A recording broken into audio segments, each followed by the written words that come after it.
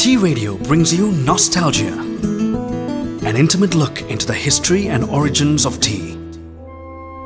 In this segment of Nostalgia, we look at how tea was brought to England and became a major ritual amongst both British royalty and the common household. The British East India Company was set up in 1710 to compete with the Portuguese and Dutch, and one of their major imports was tea.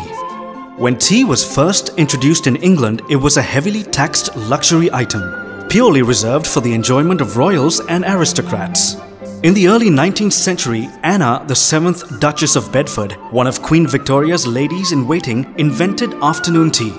During her day, the convention was to consume a huge breakfast followed by a small lunch and a dinner late in the evening. Each afternoon, the Duchess experienced a sinking feeling of hunger in her stomach. One afternoon, she instructed her servants to serve tea in little cakes in her boudoir. Over in Edinburgh, breakfast tea was invented by a Scots tea master who devised the name for his blend. Subsequently, Queen Victoria popularized it. Tea was to take its place in the English social rituals, replacing ale as the national drink. The English would commence with early morning tea, then have breakfast tea, tea at lunch, afternoon tea, nursery tea, 5 o'clock tea, high tea, and even tea at the bedside. And thus, the popular rituals of tea times in Great Britain began. Tea Radio brings you Nostalgia, an intimate look into the history and origins of tea.